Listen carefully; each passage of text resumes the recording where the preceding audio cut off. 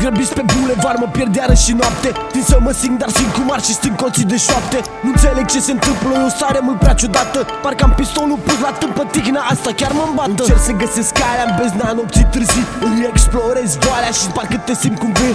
Deodată încep să mă viu, inima-mi bate prea tare. Aș da orice să pot să știu ce provoacă această tare.